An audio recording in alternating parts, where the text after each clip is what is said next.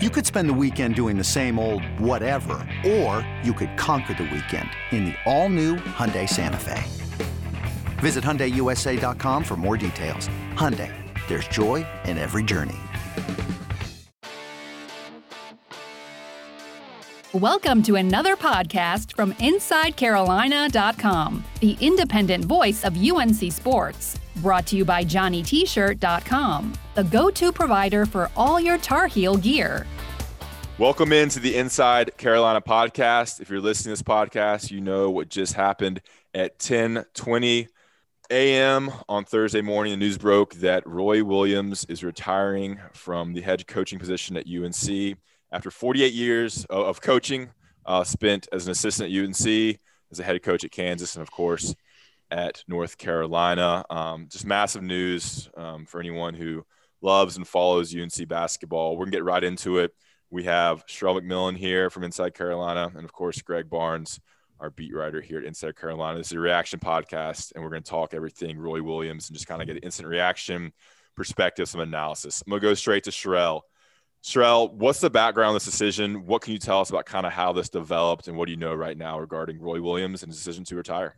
I think you can say from the people around the Smith Center, it comes as not just a surprise, but as a shock over the last week. And I guess you can start with the loss to Wisconsin on Friday.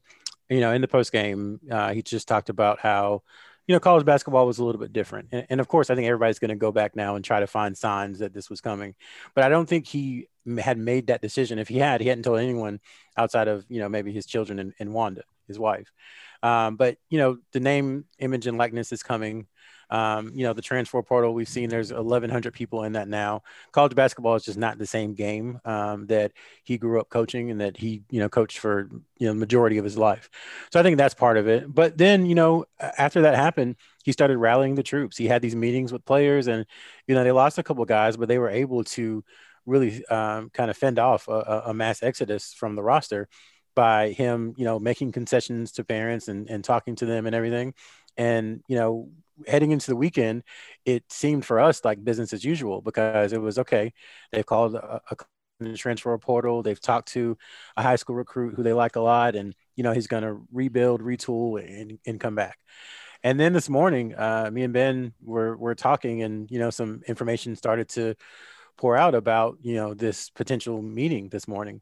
And, you know, we checked with our sources and the sources confirmed that there was a meeting, but it's April Fool's Day. So it's like, you know, how much can you really, you know, we get these every year. And about, I would say 10:05, you know, we got some texts from people that said, this is real, this is happening. And, you know, about 15 minutes later, the announcement crossed on Twitter and y'all's email.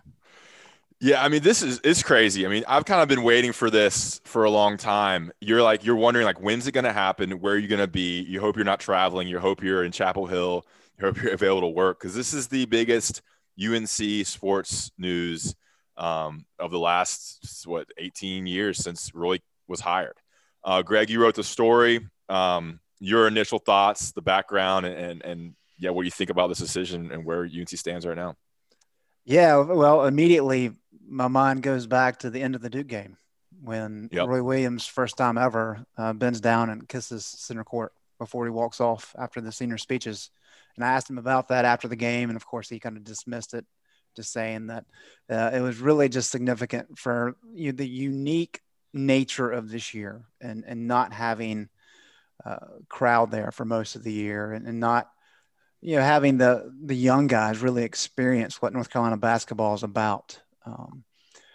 But I mean, maybe in hindsight, he was already kind of thinking in that regard. Well, I don't know. We may not ever know the answer to that.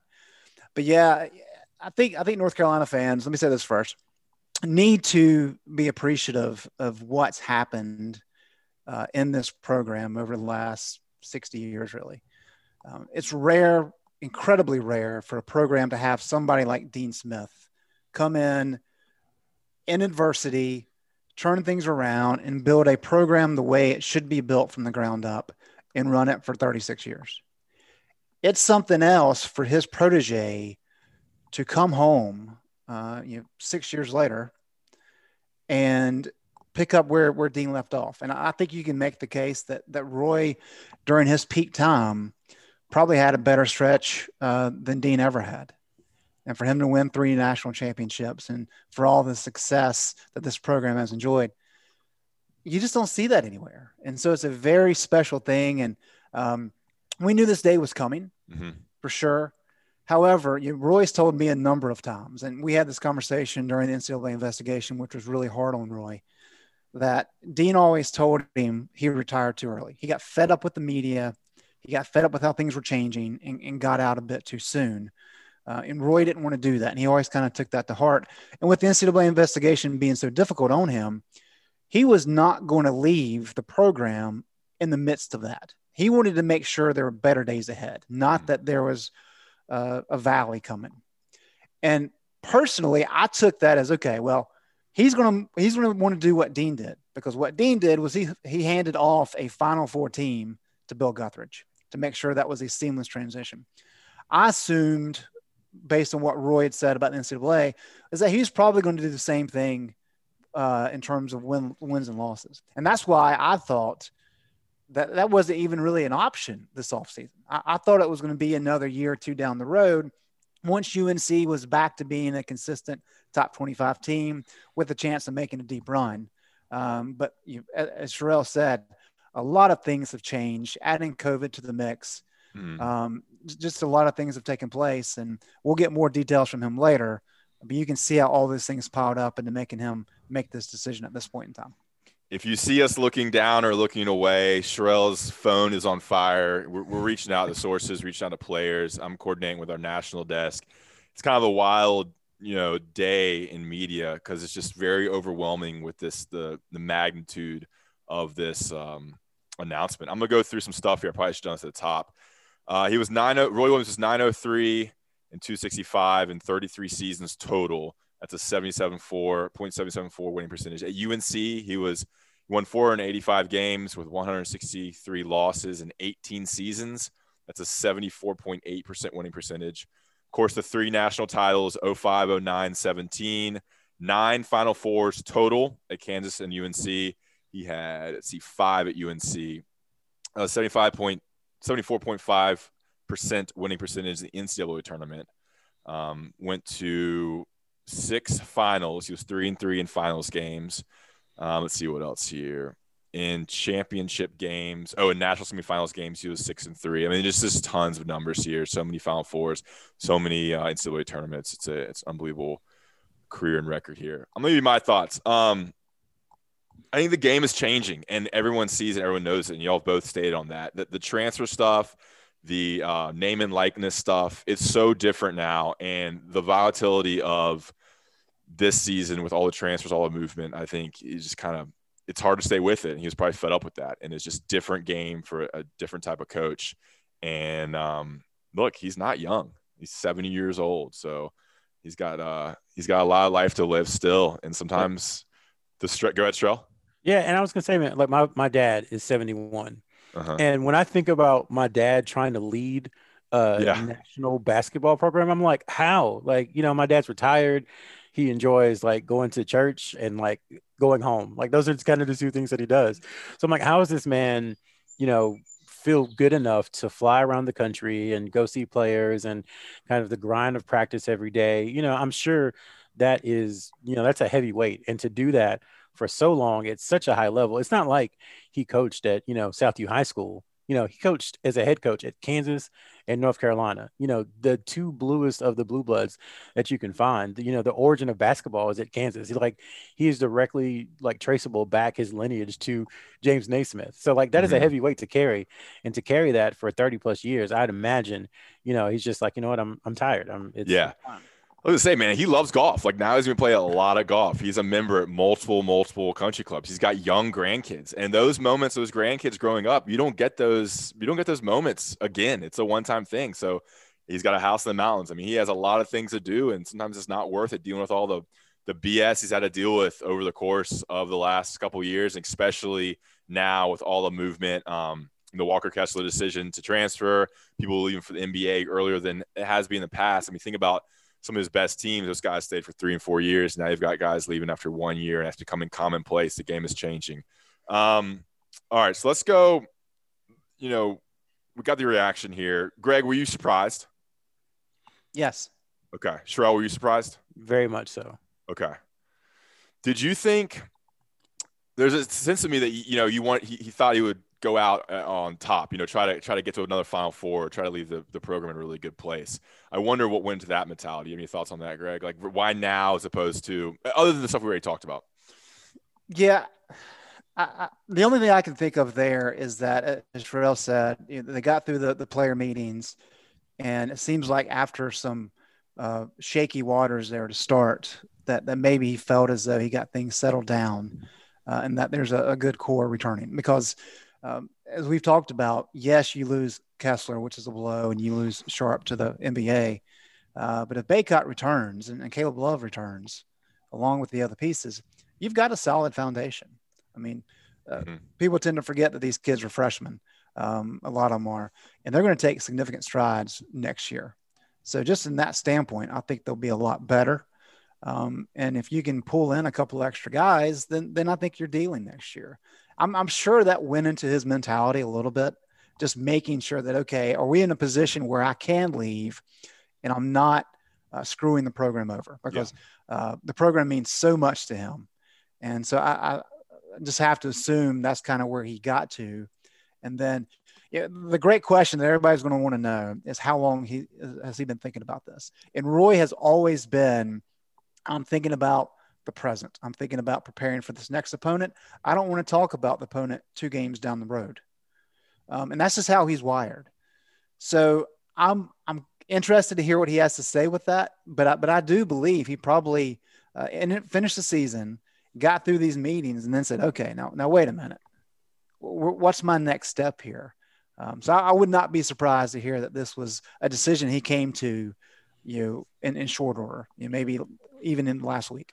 Yes. I mean, the press conference after the Wisconsin game was very emotional. It almost sounded like he had kind of reached that decision then, but I think you're right. I think the turbulence the last couple of weeks maybe pushed him to that decision.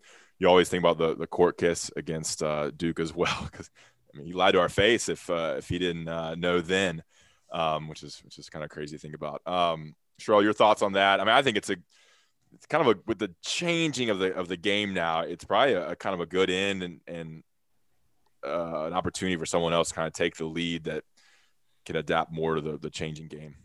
Yeah, and I want to be careful too, because he hasn't. This is for everybody to know. We're recording this before his press conference, so maybe he comes out and says, I just talked to my wife and we're just tired. Maybe it has nothing to do with the transfers and stuff. We can infer that because he's kind of hinted at it. So I just want to be careful, because I know I said that might be a reason. So I want to be careful with the speculation there. But yeah, it is a new age in college basketball. It is a new day, and everything is so much different from even what it was 10 years ago. Like we had Dewey on the podcast on the beat with Greg the other day, and he was just talking about how different it is, not just from 1995, but from 2008, how different college basketball is, the players, what their motivations are, social media, how everything combined has just kind of made that an issue. So I think all that is probably something in his mind. And then frankly, the last 2 years have been hard.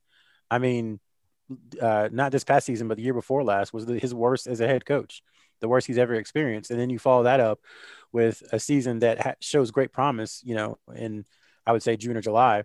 And then, you have a global pandemic, which causes all kinds of issues. And then the one-time transfer portal. So I don't think, in my opinion, it probably wasn't one thing. It probably was all these things stacked on top of each other over the last 3 or 4 years. Yeah. Going back really to 2015 in the heart of the NCAA stuff. When we come back, I want to talk about a reaction to Roy as a coach and what he means to y'all, what he means to me, what it means to this program, his accomplishments, and then what's next for UNC. We'll kind of talk to Greg and Sherrell and see what they can tell us about their thoughts on what's next, potential movements and who comes in to lead this program, and just general thoughts there. Don't have too much information now, but certainly these are 2 of the most plugged in guys on UNC basketball. First one, talk to you about Johnny T-shirt real quick, and johnnytshirt.com. All Insights Carolina subscribers use the 10% off discount code to get 10% off your Johnny T-shirt purchase a great shop right on Franklin Street, right in Chapel Hill, very local. We want to support our local companies. So Johnny T-shirt and johnnyt-shirt.com. Guys, if you're listening to this podcast, imagine we have some new listeners. Rate, review, and subscribe to the Inside Carolina podcast. That helps us. Rate it, give us a 5-star rating, give us a little review, and hit the subscribe button. That really helps us. We're bringing you content almost every day now on basketball, football, even some baseball, reactions, news, special guests, interviews. So rate and review to the Inside Carolina podcast. And we'll be right back with Greg and Sherrell on what's next for Carolina basketball and the meaning of Roy Williams to Carolina hoops. This episode is brought to you by Progressive Insurance. Whether you love true crime or comedy, celebrity interviews or news, you call the shots on what's in your podcast queue. And guess what?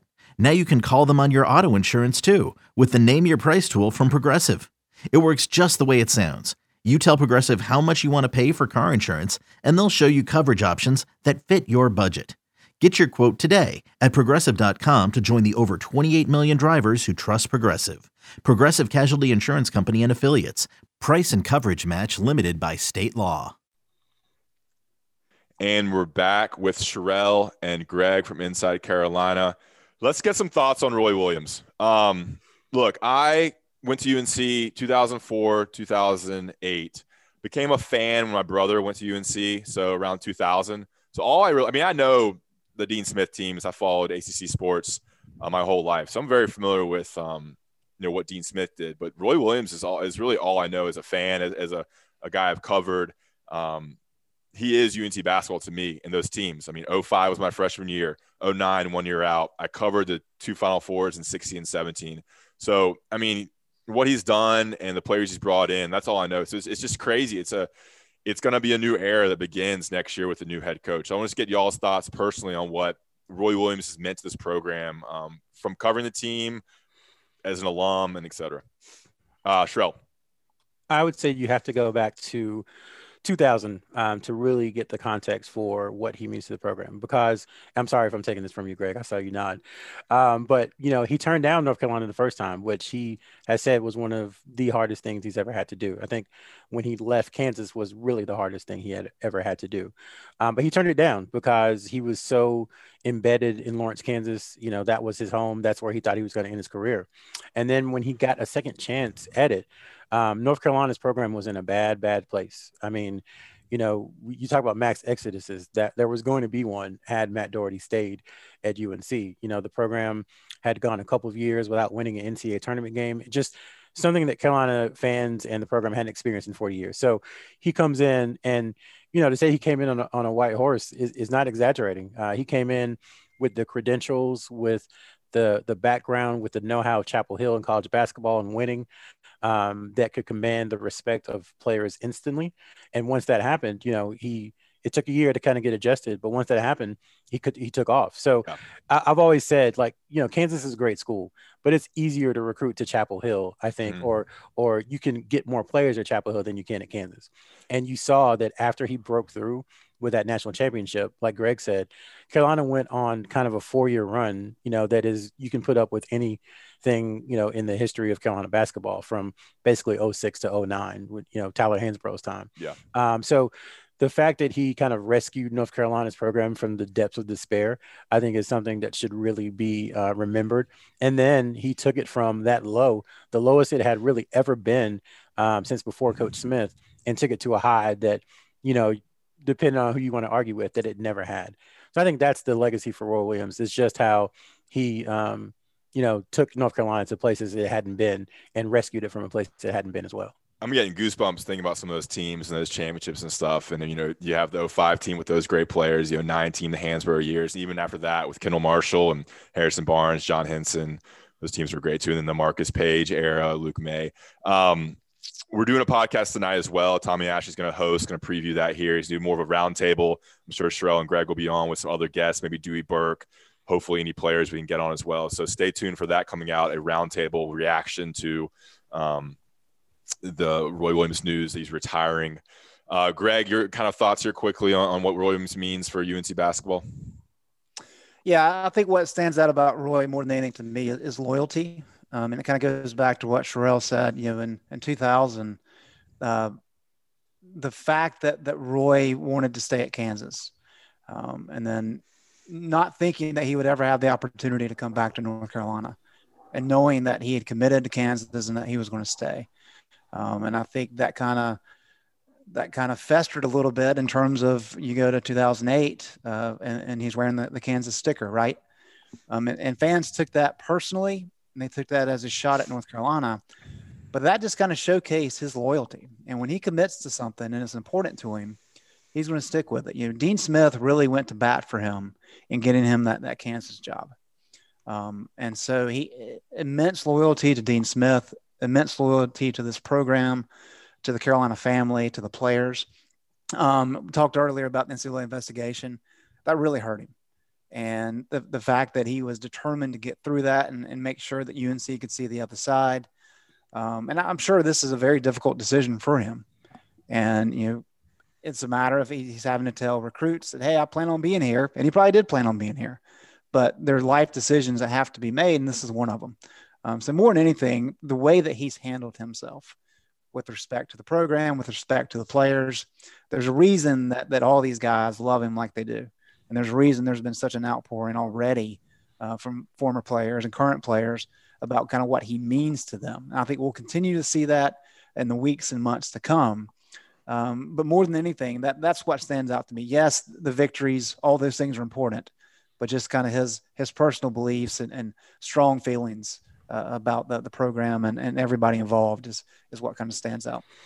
Awesome. We're gonna get out here on this. If you've noticed, you've seen Sherrell and Greg checking their phones, checking sources, players, two of the most well-connected guys with UNC basketball. And I don't know what they can share with us now, but I wanted to get y'all's thoughts on what's next, maybe the process of how this turn of power begins. We'll start with Sherrell.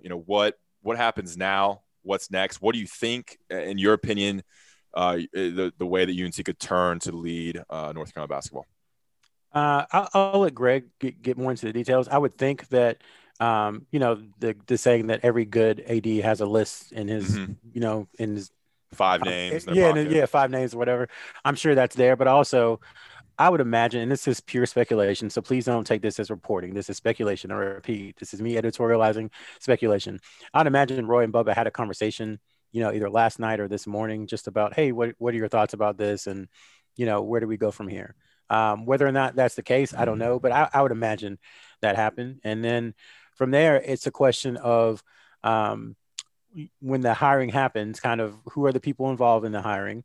And then is it a situation where you're going for best available coach, just someone to come in and can play or can coach, or are you going for someone who is rooted in the Carolina ideology and the style of play that Carolina has become accustomed to and the things that kind of make Carolina Carolina?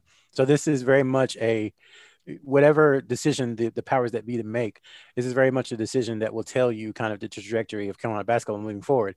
Is it going to adopt these new principles that are out there and try new things, or is it going to just tweak a little bit and find someone who has common ground with the ideology and makeup of Carolina basketball? Yeah, I mean, that's the $1 million question. Do they go outside the program, or does it stay in the family, or even really close to the family with an assistant coach or someone who's played for Roy Williams?